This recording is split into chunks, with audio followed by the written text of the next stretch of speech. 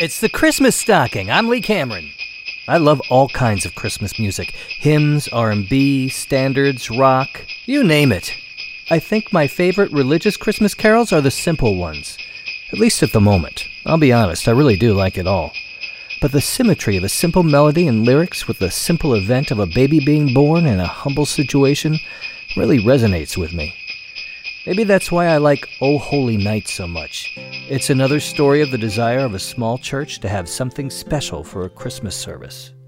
It's a beautiful, simple song, although the message isn't as simple as you might think. This is another story of the desire of a small church to have something special for a Christmas service. It was 1847 in Roquemar, France. Placide Cappeau was approached by the parish priest to write a poem for Christmas Mass. On one hand, it was a nice, normal request because Placide was a poet of note within the community. On the other, it was an unusual request because Placide was not a religious man. He rarely attended church, but he respected it and was honored by the request and agreed. Placide was the commissionaire of wines, and he took a coach trip to Paris. That gave him a lot of time to think. He was blessed with no cell phones to distract him. He thought about the Gospel of Luke and the Christmas story, and he imagined himself there. What would it have been like to witness the birth of the Savior? As you might imagine, he was inspired, and despite the bumpy ride, he found by the time he reached his destination that he'd composed Minuit Chrétien, which means Midnight Christians. Placide knew he had something special. He could feel it. He also felt that it was a song, not just a poem, and should be set to music. Placide was no composer. Luckily, a friend of a friend was the son of a famous classical musician and a famous composer himself, Adolphe Adam. He wrote for orchestras and ballet companies worldwide. Now here's where the story gets a little complicated. Many sources say Adolphe was also Jewish. Other sources say he was not. Let's assume he was Jewish for the moment. This would be more a work for a friend and setting music to a beautiful poem than a religious exercise for him, and he wrote a beautiful melody to the poem which pleased both Placide and the parish priest. 3 weeks later, the song made its debut at Christmas Eve Midnight Mass. Adolphe called it the Cantique de Noël.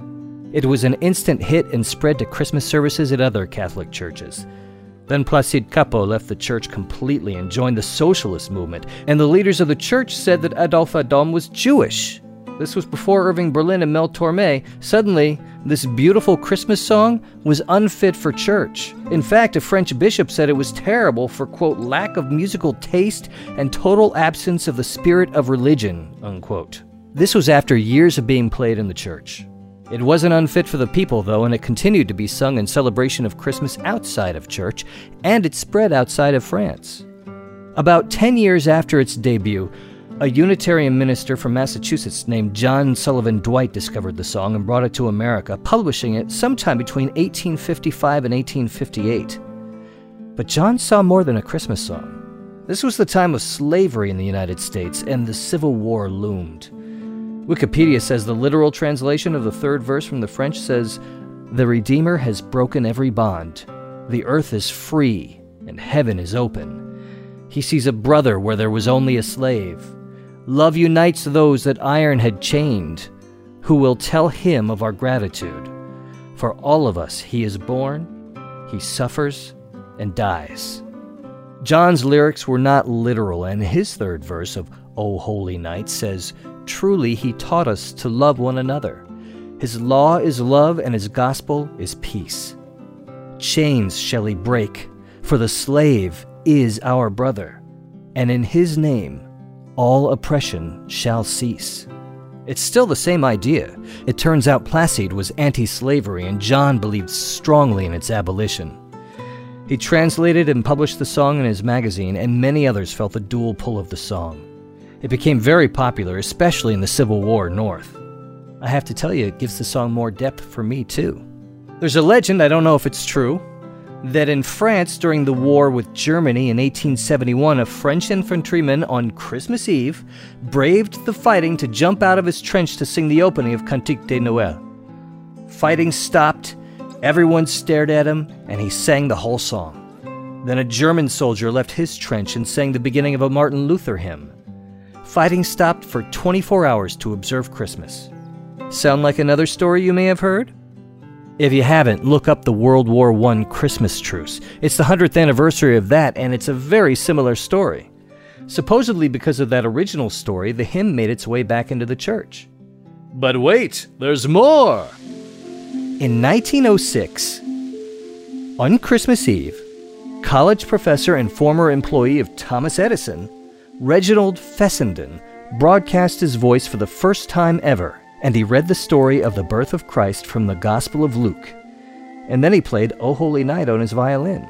He did this in Massachusetts too, by the way. The first ever broadcast on the radio. Can you imagine the miracle that must have seemed like? The iPhone has nothing on a voice and then music ringing out of speakers that had never had more than pulses, because there were telegraph operators who could hear that. The world was never the same.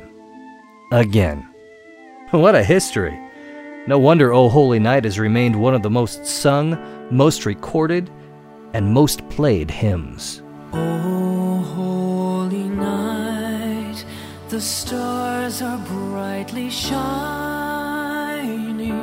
It is the night of our dear Savior's birth.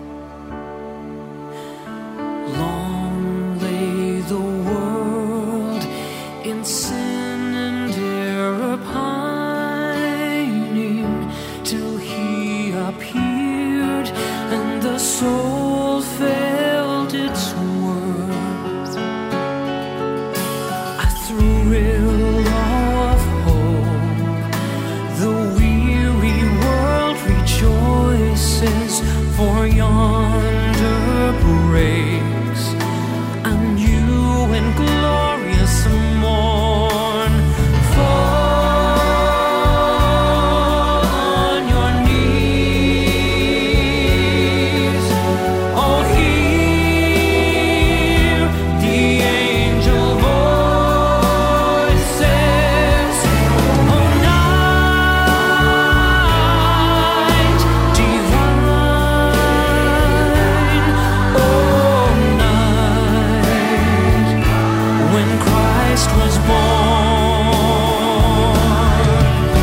oh night divine,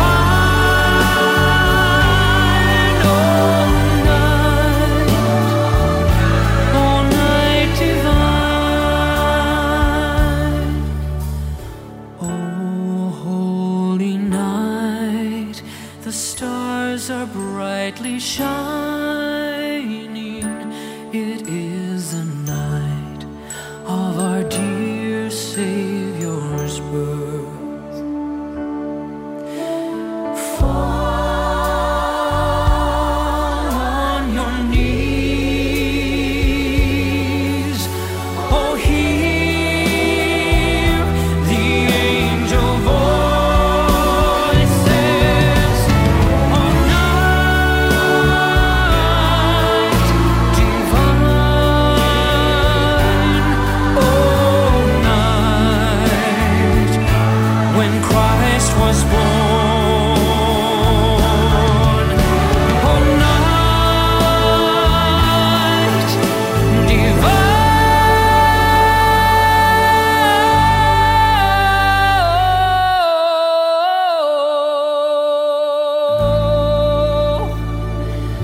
oh night divine.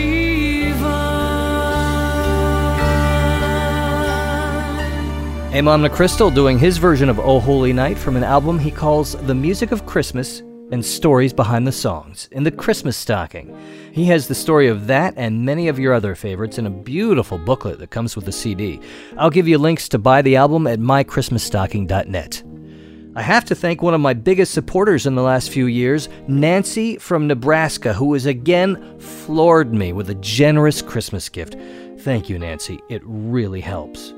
Merry Christmas, Nancy. Now, do I want Nancy to have a merrier Christmas than those who have not given? No. I want everyone to have as merry a Christmas as possible. And I believe Nancy wants the same thing because she is so generous. It's the Christmas spirit. mychristmasstocking.net, click contribute, or you can go directly at contribute.mychristmasstocking.net. Where you can also click Call Me to share your favorite childhood Christmas memory, a favorite memory of your child's Christmas, a Christmas tradition in your family, wish someone Merry Christmas, whatever. If you don't want to click Call Me, you can just dial direct. It's not toll-free, but a lot of us just have free long distance anyway. 323-487-1225. That's pretty easy to remember, 323-487-1225. Thanks for all the Twitter support, Robbie the Elf. Also, Christmas Time GB in Great Britain, and Fallah's Mom in Washington, D.C. Twitter.com/Xmasstocking. The Christmas Stocking is on Google+, plus.google.com, and search for the Christmas Stocking. Hello, Valerie. Hi, Vivian. Hello, Troy on Cape Cod. And hi, Lisa, Dominic, and Tracy in Kentucky, who have been supporting the Christmas Stocking on Facebook.com/Christmas Stocking. Check out the new Zazzle store with the new logo-fied merchandise. Anything you buy on Zazzle when you start at mychristmasstocking.net helps the show. Also, start your Amazon shopping there, and that will help the Christmas Stocking just a tad. I'm Lee Cameron. In the next Christmas Stocking, I'm planning to take a trip to Europe to look at a country's holiday traditions. Well, that's the plan, at least. Come back and see if things went according to plan.